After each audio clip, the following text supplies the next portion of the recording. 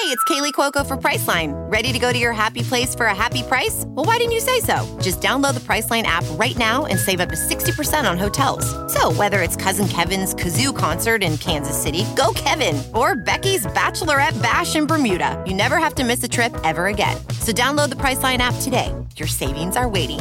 Go to your happy place for a happy price.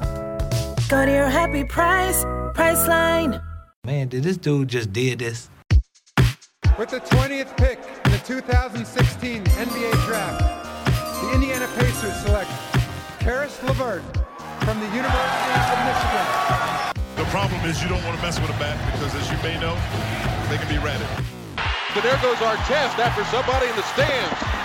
And he is going after a fan, and he is waylaying a fan, and this thing is now getting ugly. Got them all? Justin Holiday has come in all three. Do we have them all? He did first time in NBA history that three brothers on the floor at the same time. Ladies and gentlemen, welcome to Born Ready to Pod podcast. Welcome back to another episode of the Born Ready to Pod podcast. My name's Chris. I got Hawk here, and then the biggest hater, rent-free son of a bitch in the house. Coach Light is with us here today. What up? Hawk, are you going to address the people? What do the people want to hear? Is this about the Colts situation and how Jake is just constantly trolling? No, listen, I want this out there super early in the podcast. I might troll a little bit, but the important thing is later on, I'm going to give some honest feedback on a couple of these guys. I actually was a little bit impressed with Eason. I'll explain why later. I am going to say that I'm just Tiger Woods gif. I'm pumped up. I just need them to be healthy. Pretty much, I just need to be right about, and I'm going to be right about Carson Wentz. He's terrible. You guys are going to run him out of town so fast, but I need it to all be healthy. That way somebody can say I told you so when it's when you're just not a very good team. I mean, that's just all it is, but that's okay. Tell us what you like about Eason. Let's get into that because he just said let's hear what you have to say. Nice. Okay, so really coming into it, you guys know I have like this quarterback metric. I've done it for a few years, and I actually sold it to somebody for like $3,000. It's actually pretty cool, which is whatever. But I really liked Eason coming out, and I liked Eason coming out because I thought that he had some completion percentage issues. He had some accuracy issues, but he had the big arm. He had the pedigree. He was a 5-star recruit. He just fell on some hard times at Georgia. He ended up moving. I mean, he had Fields coming in behind him, Jake Fromm coming in. It was very, very, very difficult. So I think when Eason came out and the Colts drafted him, I thought it was a perfect match because they want to drive the ball down the field with their quarterback. But with that being said, I had some serious questions about his pocket presence, and I thought he actually looks semi-good in the first preseason game. I don't give a shit. Not one shit iota about what they say about practice. It's not the same. I was actually impressed with Eason in the way he stepped up in the pocket to make some big throws.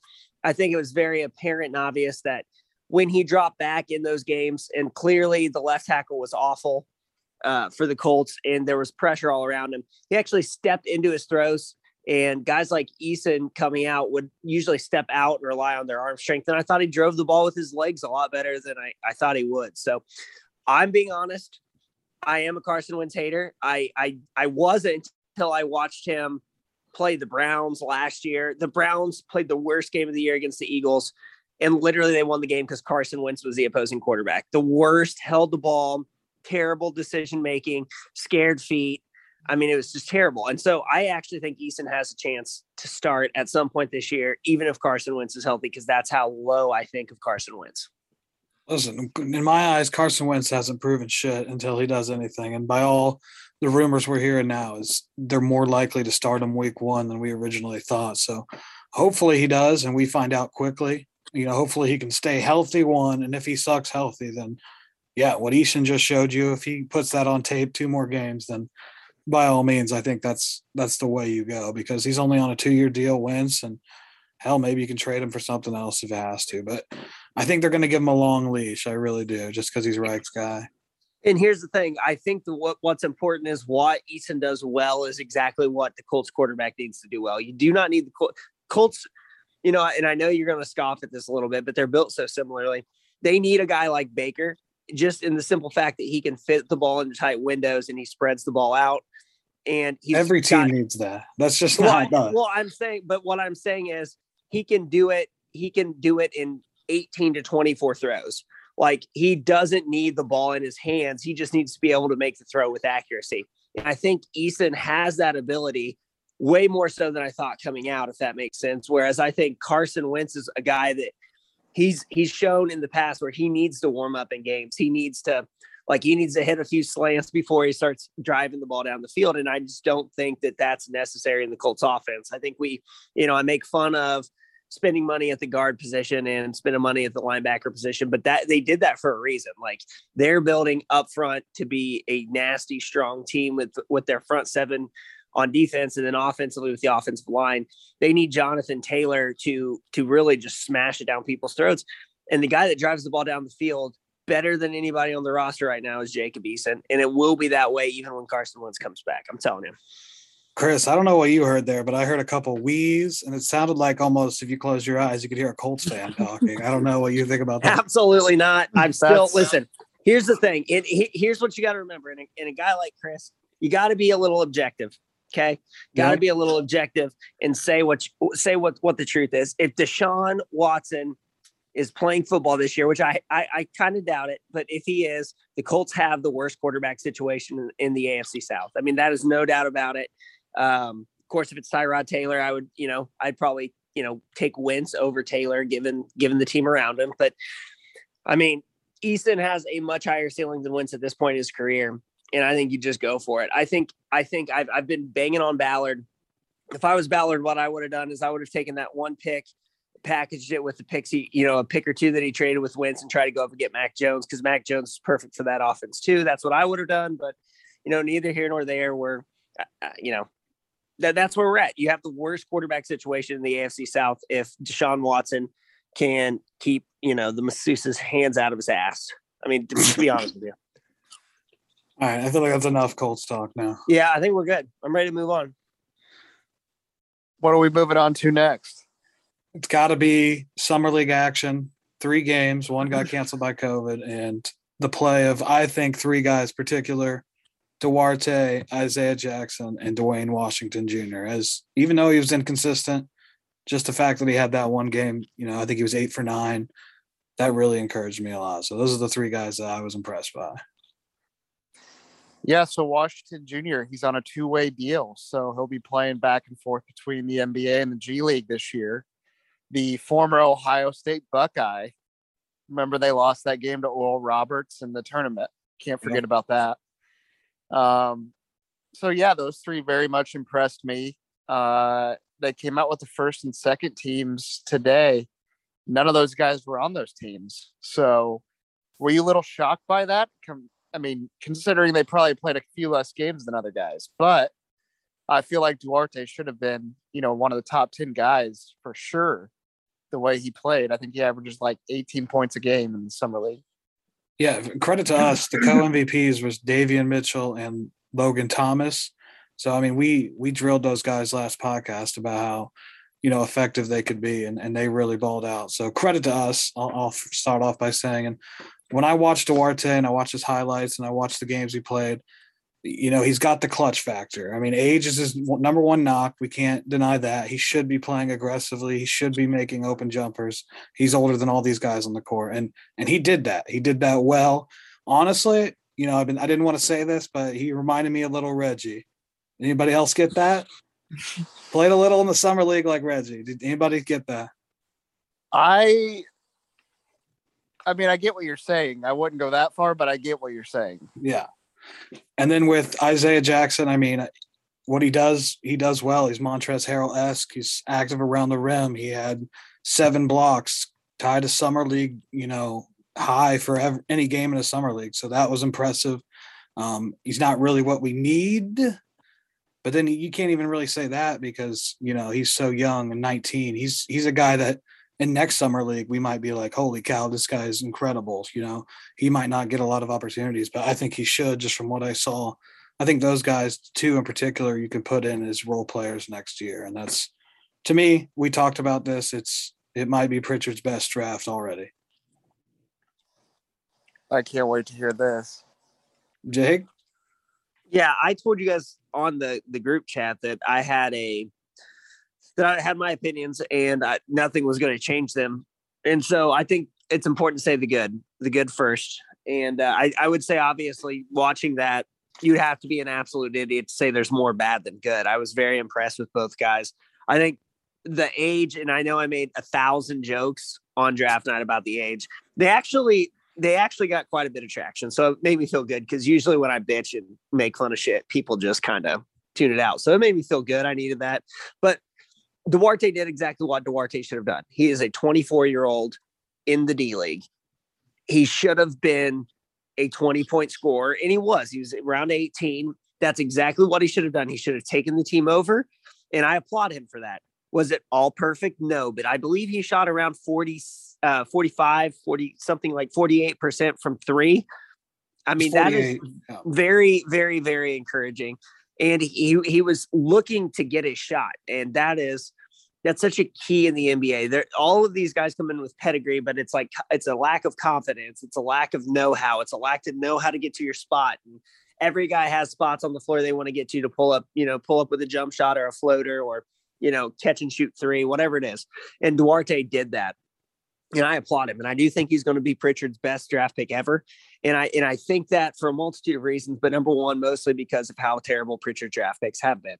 But I think Duarte can be, to me, when I watch him, I think this year, best case scenario, it sounds stupid, but I think he needs to be this year what we thought Jeremy Lamb would be when we signed him initially, if that makes sense. Mm-hmm. I think he's the guy that you can play in crunch time.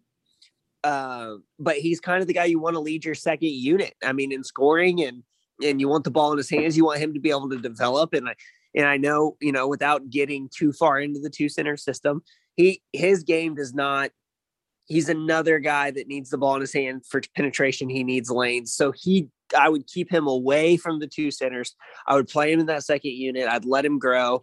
And then when it's time for us to make those trades and open it up and, see what these young guys have, I think he's perfect for that. Absolutely perfect. I don't like that he's already 24. He's already older. I thought when I watched him initially, I thought, okay, he could be, Donovan Mitchell, but he's literally already older than Donovan Mitchell. Like he's already hit that. Like Mitchell has more, he's got more potential. So that's okay. But when I watch him, I kind of see, this is a super weird comparison. Like he reminds me of like a J.R. Smith. That's like a better, like driver and getting your own shot. The way he catches fire, the way he plays with confidence. And I'm not saying that's like his height. When I watch him, I think, okay, if J.R. Smith can put the ball on the floor a little better, that's what he reminds me of. Just the sheer confidence, willingness to shoot it. And when he catches fire, when he hits the first one, he's going to hit like 2 or 3 before he misses one. That's my opinion of Duarte.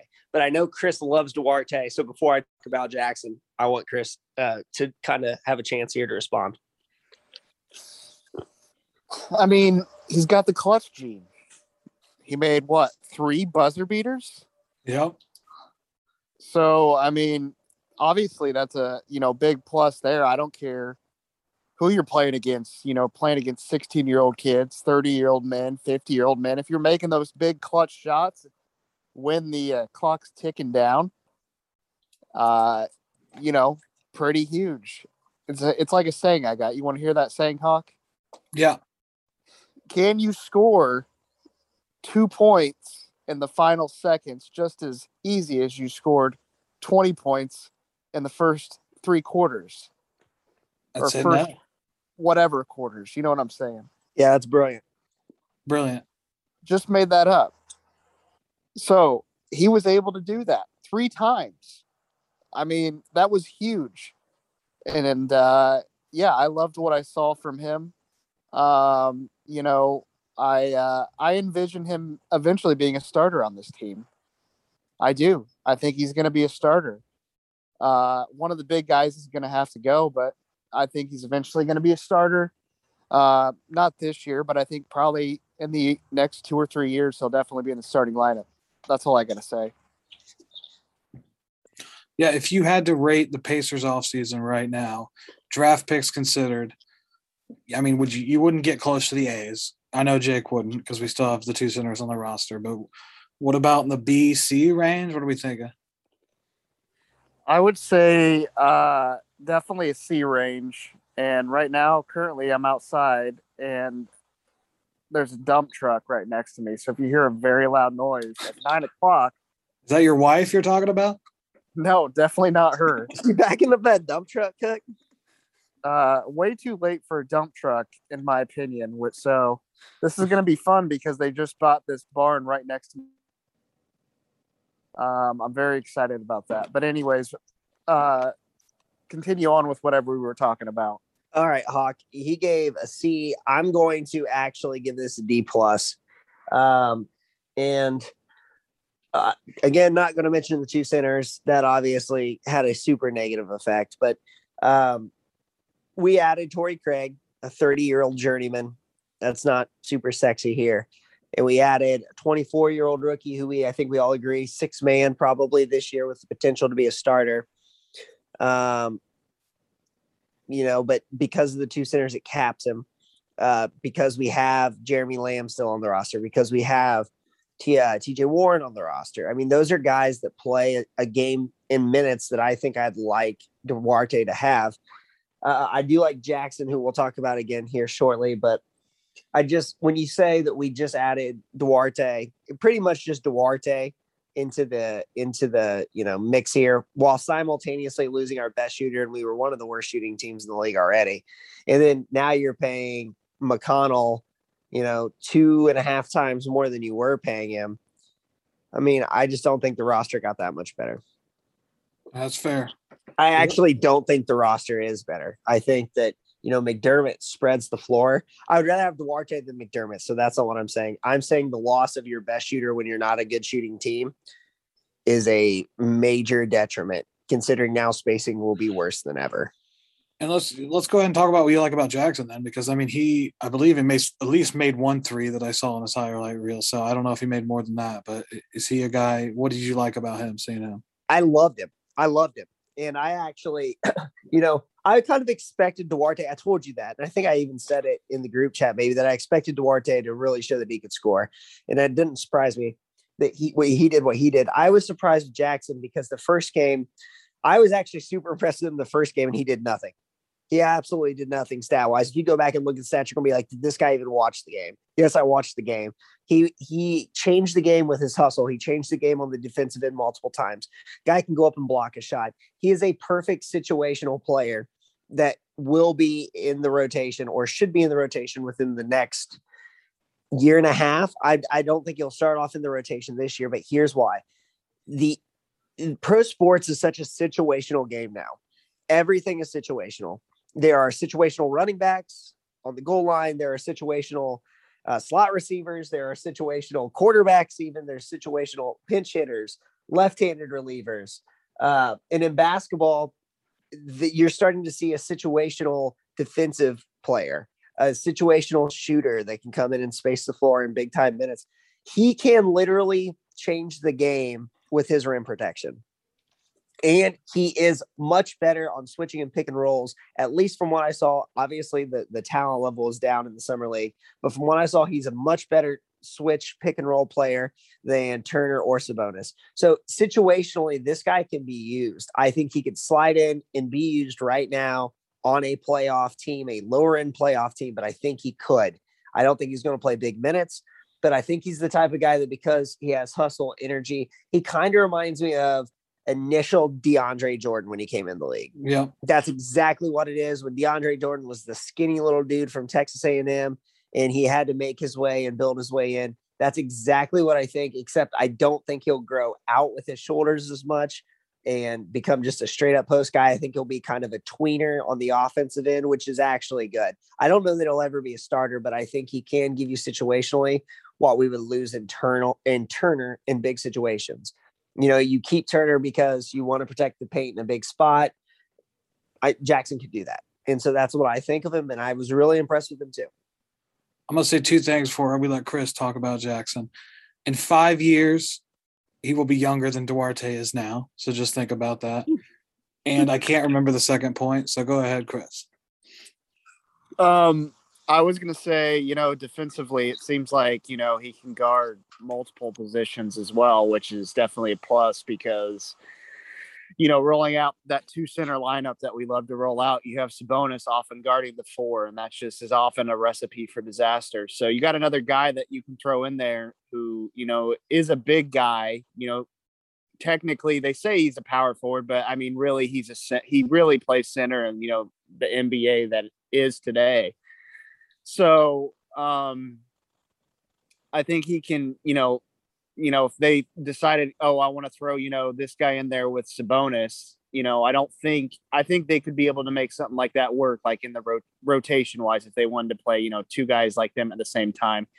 I think that would work a lot better than, obviously, those 2 bigs than like Turner and Sabonis at the same time. Because I think he could probably defend better on the wing than Miles can. But I definitely like what I saw.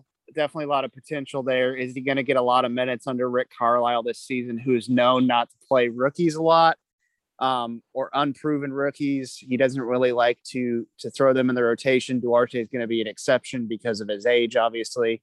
But yeah, I liked what I saw. And I think he's, my next question is, I mean, you got all this depth at these positions. You got all these wing players. Jeremy Lamb certainly is going to be offloaded here at some point. You would have to expect it. Maybe they'll have to attach a pick to do it. But this guy's got to, and I feel like, he's got to play if he, can translate this to, actual NBA games against NBA level competition. I mean, if you're looking at a backup, for sure, it would seem like he would replace Goga in minutes, right? Yeah, that's a whole nother situation with Goga about how he didn't even show up. And we don't have to get into all that because who knows the real reason. But, from what I saw, Goga still could be a unique guy. If he takes a leap like he did from his first to second year, second to third year, I think maybe he could be a piece, but he's missing. Oh, don't bullshit, Hawk. Don't bullshit. Don't pander. I'm not pandering. I'm saying that he's missing out on a lot of minutes and opportunities, and that's like he's fucking himself. Like, yeah, he's not getting any better. We know what he is. Goga is an embarrassment. He's an embarrassment to the Indiana Pacers organization. He's an embarrassment to all the Gogas out there in the world. I'm sure there's tens of them. I mean, here's the thing, and I don't know why he was out for personal reasons. Here's what I do know. Every year in the summer league, something's popped up. It's the boy who cried wolf. It's every single year, dude. You could have been the guy this year. You could have played with Chris Duarte. You could have played alongside Jackson. You could have done all of those things and proved that you could be a good center on a team, that's trying to get you involved. And what I'm telling you is what'd you say? I said he can't do it. He just simply cannot. And he doesn't want to. I mean, somebody had said, well, his dad passed away. I have not seen anything like that. So if that's the case, I do apologize. But what I have seen is pictures of him out in the wild saying how beautiful shit is and him hiking and stuff like that. If it's a mental health problem, whatever. Here's what I just don't, he has not played meaningful summer league minutes. Like he needs to. He's not good enough not to be getting those minutes. It's an opportunity to be the guy on a team. We have to see if he can be the guy on the team. More than anything, I want to see if he can be a center and have a guy like Jackson be the 4 guy. Or is it the situation where Jackson just needs to be the 5? Because Goga is not good defensively. And everyone's like, oh my God, he blocks shots. Dude, he's a 7-foot white behemoth that just stands near the rim, who is terrible against pick and rolls. And it doesn't matter if you can block a shot. Every year, James Harden is one of the worst defenders in basketball. But every year he leads the team. It leads the league in steals or at least close to it. That blocks are not an indicator of a great defensive player. And Goga is terrible. It's inexcusable. We don't know what he is. he should have been fighting for a roster position, and he's not because he's literally not here. I mean, it's pathetic.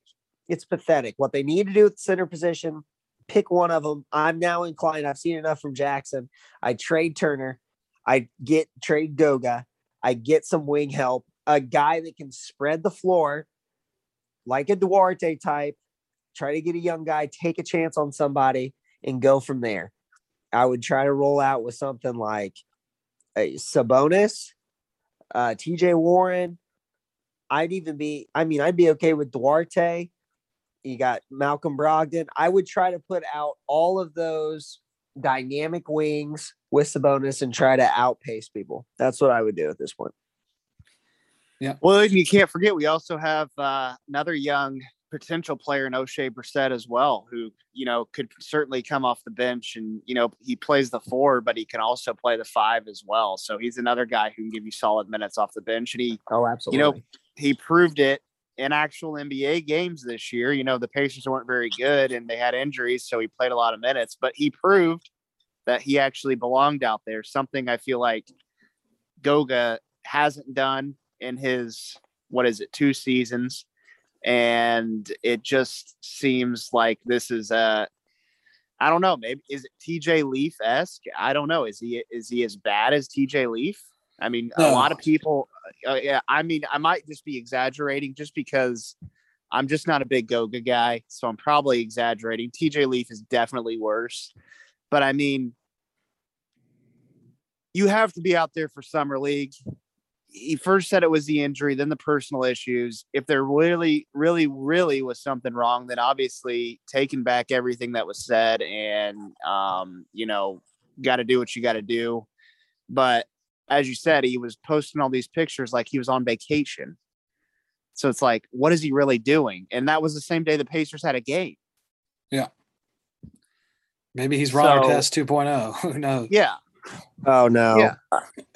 So it's like, go ahead, Chris. Sorry, I didn't mean to interrupt you. No, you can go ahead. I wasn't really making a point. I've already made my point. No, I think you hit the nail on the head with Brissett. And I would have loved, that's the whole thing. Like, you have to see who can play well together. It was a great opportunity for Brissett and Goga, Jackson, to see what mix worked for the future. Like, those are some guys I think could be rotational guys. I don't think they're starters on a championship level team, but I think that if you could get 1 or 2 of those guys to work out, that you're saving a shit ton of money, A, on the contract, and B, you're saving money because you're going to be able to get rid of those guys that are getting paid $15, $16, $17, $20 million a year. So it was a big opportunity that I feel like Goga kind of squandered. Again, if his dad passed away, obviously he's going to do his own thing. But when you make it seem like it's a vacation, it's just not a good look. Yeah, it doesn't look good. And speaking of Ron Artest, I guess we could close it up with that Untold Story documentary, if you guys would like to. If not, that's fine with me because it's very sad. But I do want to close with that, but I do want to make one more point or one more topic here real quick. This won't take long. Is the Pacers had lifted that qualifying offer off Cassius Stanley. So I'm not sure what's going to end up with him and his status, but rumor has it that they're in the market for getting a third point guard on the roster. So, there's a decent chunk of, available third string point guards still on the market that would probably sign for the minimum, somebody that they could be able to afford. Another option that I've seen is, Rondo was just dealt to the Grizzlies. Maybe they try to, call Memphis and see what it takes to get him. I don't know how that would shake out in the locker room, but I do think, this roster needs a third point guard. People will say Edmund Sumner, technically is a third point guard. Just so many options here. Like Sumner, I forgot about. So it's like, I don't know. What do you guys think? Do you think they're going to get like a veteran point guard to bring in? What do you think they should do with this final roster spot? Because you got to remember Malcolm Brogdon and his injury history. You're going to have somebody there. I feel like you're going to have a third reliable point guard on this roster. Yeah, you took the words right out of my mouth, the injuries. And McConnell for what he is, he's also not a great shooter, but he brings everything else. So I think you're definitely looking for another guy. And if Rondo's the guy, I don't hate Rondo at all. He seems to be a positive influence on every locker room he's in, and he's a hardworking guy. So I think that'd be pretty interesting. I don't know how realistic that is, but I agree. I definitely think they need to make. So what's the qualifying offer on Stanley? What's that mean? That he can sign with any other team now? Because he did play another game after that. So I didn't really know 100% what that was about. Yeah, I'm not sure the specifics of the qualifying offer. I do know. I think he had like a two-way deal or something. So pretty much, I think at this point he is free to sign with any team, or maybe the Pacers still have a chance to re-sign him. I'm not sure how that all works, but if they were going to keep him, it sounds like they would have kept that offer out there. And plus, I believe he was on a two-way deal. So I'm not sure the specifics on that, but it just seems like they're not going to keep him at this point, and he'll probably go elsewhere. Yeah. But he was already on the summer league roster. So he was going to finish out no matter what happened with the Pacers. Yeah, that's fine with me. I don't think we're losing much with Stanley, if we're being honest. Maybe he's a long-term project, but now. Yeah. He was a late second round pick. Yeah. You're just kind of taking a swing there and seeing what happens. Maybe he could eventually be a solid rotational piece. I don't think he's ever going to be a star. I don't think he's going to be a starter in this league, but he could end up. We've had, some late second round picks that worked. George Niang, is one. He was the late round ones, and he eventually developed to be a second string guy. So I don't know, maybe he can end up like that, but certainly they won't lose any sleep by losing him. No. Jake, do you have thoughts? I know we kind of got off there, but yeah, we need a starting point guard. Like, I don't think Brogdon's worth it.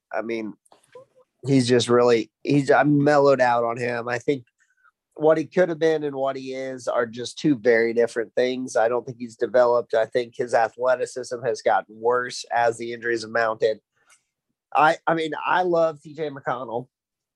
I do. But I think when push comes to shove, he just outworks everybody. And on a random night, and I said this earlier, and I know it's not super popular among you two guys in terms of an opinion, but it's a random night in December. It's December 14th, and Trae Young's going for a loose ball, and TJ McConnell's going for a loose ball. TJ McConnell's going 100%. Trae Young's going 65, and he looks great. When it's time to actually make shots and play big boy minutes in the playoffs, which is what I'm kind of worried about, I just don't see it for $8 million. Now, when he was doing it, for cheap on $2 or $3 million contracts, that's one thing. But now you're basically saying, like, this is our backup point guard, and he is the backup point guard to one of the probably worst 10 starting point guards in the league in Brogdon, especially given the contract. So I just have some problems with it. I don't hate McConnell as a player, and I loved him at $3 million, loved him at $2 million. I don't love him at $8 million, if that makes sense. So I think, getting a veteran like Rondo makes sense. Yep. That's just my opinion. And I know I do like TJ McConnell. I don't want to rag on him. I think we all know that he literally shoots the ball like a sixth grade boy. Like, they can't get it up there. I'm being legitimate. His shooting form, he shoots it with two hands. Yeah. He literally shoots it like my mother, because she does not have the strength to get it up there. Now, he's obviously, hustler, playmaker with the ball. I love all of those things. And maybe he would have gotten $8 million elsewhere, and we wanted to keep him. I get it because of the leadership. I don't want to harp on it and complain. The $8 million looks worse because you're paying Brogdon like 20, and Brogdon has just not lived up to it. And I know we were super happy. Hand up, I was wrong on Brogdon.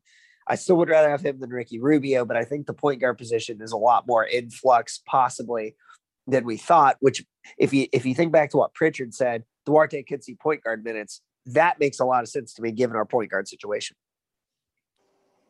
Yep. All right, Hawk, you brought it up. Do you want to dive in? No, I just think, it was on Netflix. It was, kind of the Twitter moment for Pacers Nation this past couple weeks. So didn't really learn a lot of new stuff. I just liked how the documentary, they basically just blamed the Pistons fans the whole time, which I was cool with. And they went into the little bit of, how each guy, Artest, Jackson, O'Neal, kind of how tough they were and a little bit into their upbringing. And I think if you watch a Quiet Storm on, I think it was Showtime, that documentary they did on Ron Artest, if you're more interested, that I remember we talked about that like a year or two ago, and that shows more of Artest's upbringing. It's a little more interesting if you really want to know more about that stuff. But for me, every time Reggie Miller talked, it was a tearjerker, and Jermaine O'Neal too. Jermaine O'Neal gained a lot of respect from people, I feel like, which was good to see. So those are my thoughts. Yeah, I watched it the day it came out, and it was, like you said, it's not like you learn much really of anything else. Of course, they said they had some new camera footage and things like that, but for people who, for all these years thought that, and you saw it on like the news channels, like calling them thugs and everything, like the narrative that was just completely transitioned around. I never thought that of those guys. I always knew Artest was, he was an idiot, but he was just misunderstood. He's a lovable guy, but he's obviously nuts. So, like I knew, like from watching these guys, I just knew what kind of guys they were, players they were, and people who weren't really even watching the NBA. Then they would just see these guys in the stands beating up people, and they just automatically think, well, those guys are pieces of shit, which in reality they didn't really know what was going on. And that's what the documentary did, was just frame all that blame on the security staff and all those fans, because there's no way it should have ever gotten to that point to where you got security guys. I don't even know where they were in the vicinity of everything, but like literally fans just walking on the court and like getting in a fight. Like, how does that happen? These two motherfuckers just walk out on the court and they just decide like, oh yeah, I'm going to fight you. And like, what is Ron Artest supposed to do? A guy comes up to him, and just shows his fist. Like he's just supposed to stand there. Of course he's going to fight his ass. And like, what does that guy expect? Like Ron Artest not to fight him? Like, it's crazy to me. It all started with Ben Wallace and his, his bullshit. He got, he was a little baby about the foul, which Ron probably shouldn't have done. The starter shouldn't have been in the game. I understand this. He was a little baby about it, kept going, kept nagging. And then from there, the fans seeing him, acting crazy over this stupid foul in November and just not letting it go, that fueled them to get even crazier. Dumbass throws the drink. Ron goes up there, and then, all is said and done. But like, literally, like, I was just so mad. Once again, it opened up old wounds, but it's like, I've always felt that way. I didn't have to have the narrative switch to where I didn't blame the Pacers, because I never blamed them. I always blamed the fans, and I always blamed the security staff and Ben Wallace. That's who I blamed. And, Detroit, we have friends from Detroit who have a Detroit podcast. Fuck Detroit. Fuck Detroit. That's what I'm going to say right now. Fuck the fans. I hope they never win another championship again. Yes. in any sport. No sports, not even college sports. Not even women's roller hockey. Can we agree that Jalen Green is better than Cade Cunningham simply because of the jersey he wears? Agreed. Yeah, it was maddening, and that's my point. And even like the funniest part of the documentary was, and I had forgot about this, Reggie Miller's on the court, and these two dopes come at him like he's, these two cops who are obviously, like these racist bastards. They just, see Reggie Miller on the court. Like all these other people are just, doing dumb shit. Like those two guys just walk on the court. We don't stop them, but Reggie Miller, they come and get him, and they're like, they don't know who Reggie Miller is. Like, come on, you dumbass. Like, he's like 6'7". Like, of course he's on the Pacers, even if you don't know who Reggie Miller is. It's just like, and he's in a suit. He's not wearing Pistons gear. Anyways, it pissed me off. I'm not fully on the bandwagon that the Pacers would have won the title that year, because I do think, with all those emotions, and they weren't very mature, something would have derailed it at some point. But that team was damn good. They were going places, and the city of Detroit just really screwed that up. And I'm not saying the Pacers didn't screw up at all. That's not what I'm trying to say. They obviously should have held their composure. So yeah, that's all my thoughts on that. I do want to say before, and I'm not trying to change subjects here because I want you guys to give the rest of your thoughts, but I get on Facebook and I keep seeing these ads, these sponsored ads by the Indy Star or whatever. It's Greg Doyle and his dog, and it's literally just blowing up my feed. I just want to put it on the record right now. I will never subscribe to the Indy Star. The Indy Star is hot garbage. I wouldn't pay 1 penny for 5 years of the Indy Star. So let me just say that right now. Greg Doyle, quit paying for ads. You're just losing money by doing that. I don't want to read your articles, your hot takes, your clickbait. I don't want to see it. That's all I got to say. I'm tired of seeing you on my Facebook. Get off of my Facebook. All right, back to the brawl. Jake? Okay, I'm not kidding. I did not do well with this, and I think Hawk, you're off and on in the group chat, with the friends and stuff. But I literally found myself so uncomfortable watching it that I would watch it like 10 or 15 minutes at a time. Like I couldn't just watch the whole thing through. Like I just felt uncomfortable because it was such a, Chris and I were so into the freaking Pacers at that time. Like that was like what we did. It's what we talked about.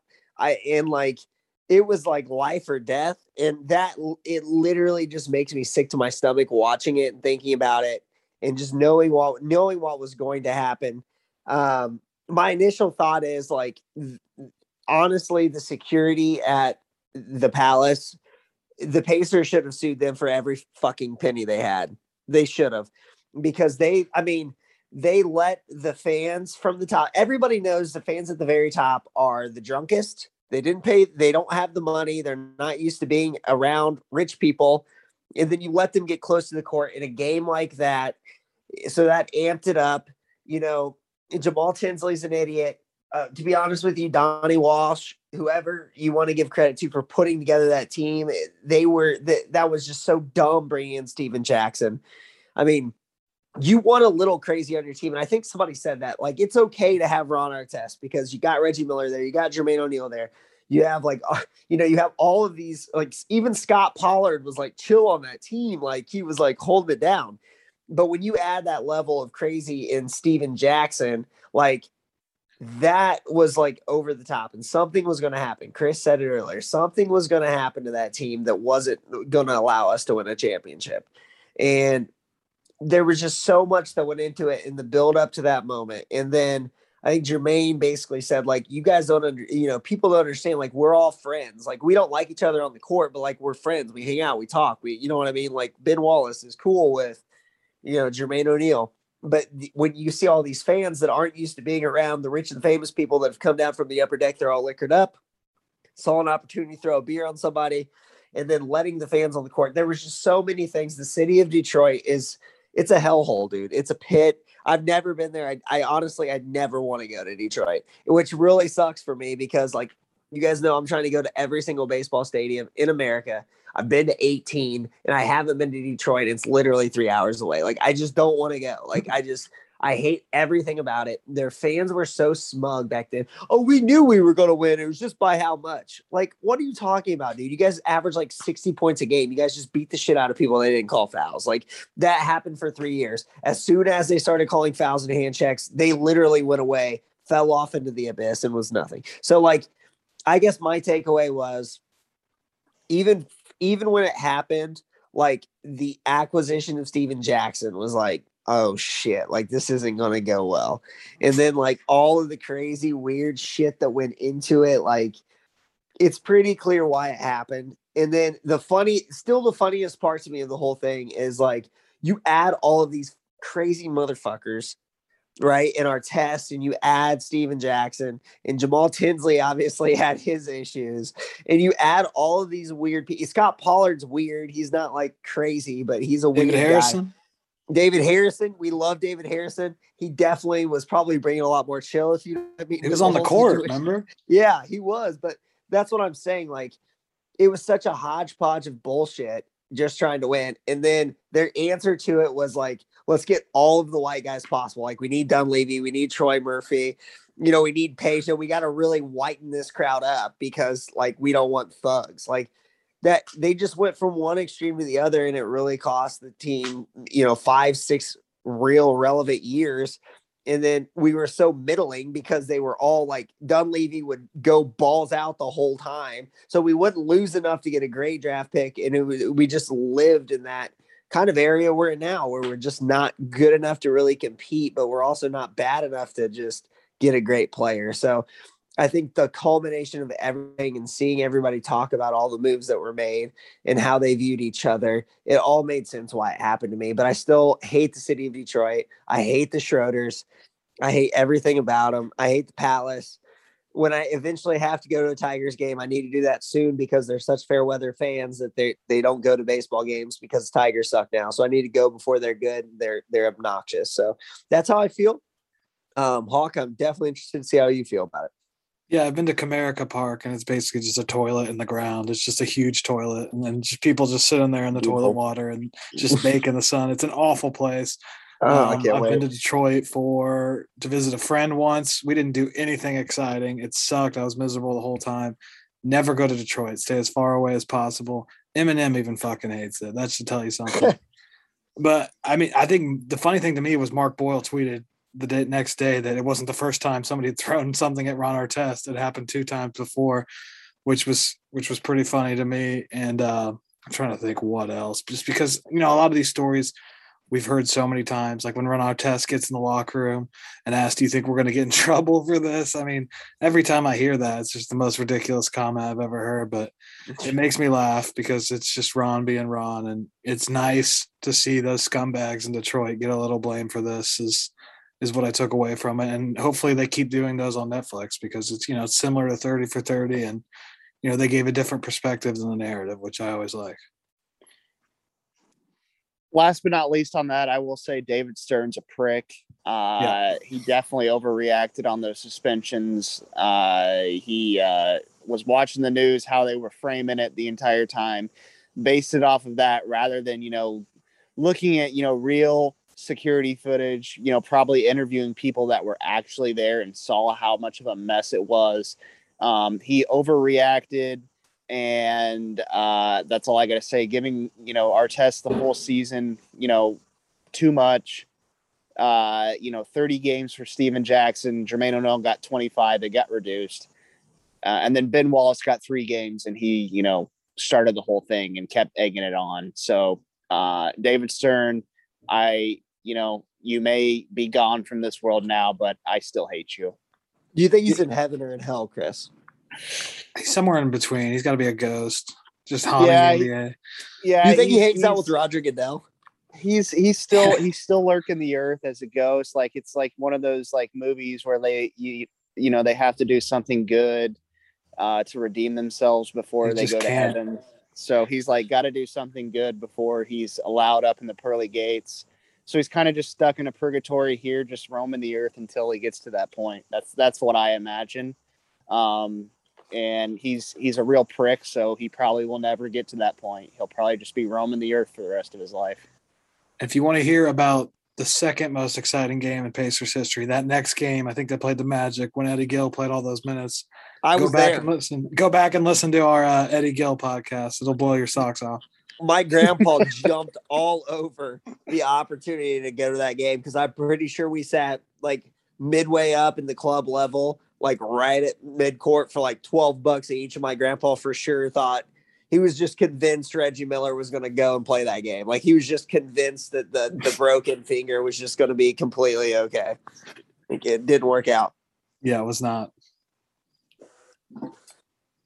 That's all I got. John Edwards, bud.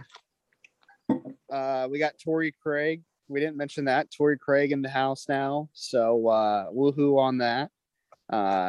Played for the Phoenix Suns last year.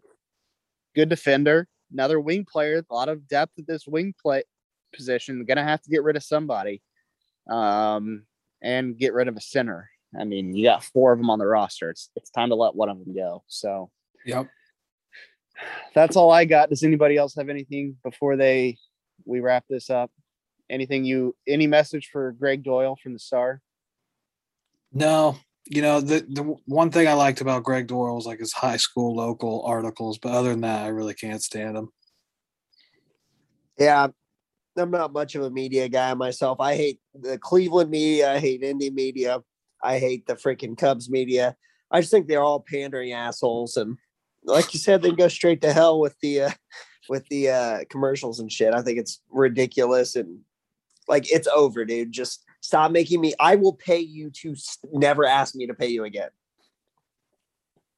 It's pretty simple. Like, does anybody like, do you guys pay for like those type, like, I guess I'm getting off a tangent here, but like, do you pay for reading articles?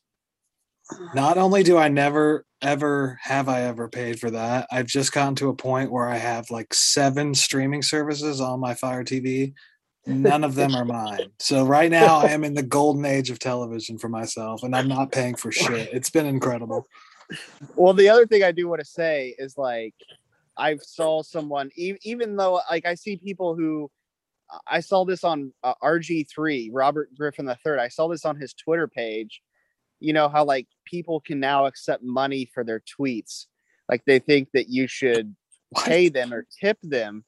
Yeah, they think you should tip them for their tweets. So like RG3 has this like logo where if you click the button, you can like Venmo him money. And I'm like, this dude's a millionaire just tweeting out some of the dumbest shit. And he thinks that I'm going to give him a $5 donation. Like, you have millions of dollars. You had all of these like sponsors during your, short-lived, career where you were good. I mean, obviously he was still playing, but like that time frame, he was still good. So he's got all this money and he's accepting tips on Twitter like anybody would pay to see RG3's tweets. And he's not the only one who does that. Like, I even saw like people saying like, would you pay money to listen to a podcast? There is not any podcast in this world. Like, and there's no diehard Born Ready fans out there. We come around once a month or once every couple months. If you would pay to listen to this podcast, I mean, no, like you can't, there's no podcast in the world I would pay money to listen to. I'm just going to, I will die on that hill. Tommy G. No, I certainly would not pay to listen to Tommy G. Listen, I'm going to make this declaration to our listeners right now. You will never have to pay for a tweet from us or a podcast episode from us, but take that with a grain of salt because my word isn't always, ironclad. Well, it's just these dumbest things. Like people just think they can, like, I don't know, like, why would I pay like RG3? That just rubbed me the wrong way. Like RG3 asking for money for tweets. I mean, like, why? What does he need of me to Venmo him for? Like, shouldn't RG3 be Venmoing people like his millions? Yeah, if he wants money, he's got to make an OnlyFans. That's the only way it works. Yeah, I was going to say, maybe we should make an OnlyFans account. Born Ready to Pod only. I'm not sure. What would we feature on it? What'd you say? Would we feature ourselves nude, or would we go a different route? I think feet probably number one. I think we got to really go with the feet. Naturally. We each have to have our own little thing. I mean, I think I have some great chicken legs. I think that could be hot on the market. What do you guys have to offer? I think my lower back is deceptively nice. If I get like a good position where I'm like almost 90 degrees and like really angle, popping that ass. Yeah, exactly. Throw a G-string on, banana hammock. Cook, what do you have to offer? Thick thighs. Oh, so I'm the chicken legs. Okay, there you go. So lower back, chicken legs, and thick thighs. And feet. Feet are free. And feet. I'm always ready for feet. Ready for a feet pick for sure. So size 13 and smelly if you guys are interested. Yeah, so on that note, I'm going to wrap the podcast up. Don't go pay RG3 money on Twitter. I mean, he's got to have only made, so there's idiots who paid him. So maybe he's made like, it's got to be under $1,000 that he's made off that. I just want to say you're a fraud, RG3. I will never send you a penny. Go F yourself. That's all I got to say. I like it. Couldn't have said any better myself. Agreed. All right. I'm done. This is going to wrap up this episode. No structure to it all. We kind of just went off the cuff there. So hope you guys enjoyed it. And I don't know when you'll hear from us again, but you'll hear from us again at some point. Shout out to Coach Light's biggest fan, always in the mentions. Can't remember his name, but he loves him. So got to give him a shout out. You talking about Aaron? Yeah, that guy. He's my boy. It's because he knows good commentary when he hears it. So respect the hell out of Aaron. So that's all I got to say. See you guys later. Have a good rest of your week. Peace. Love be with you.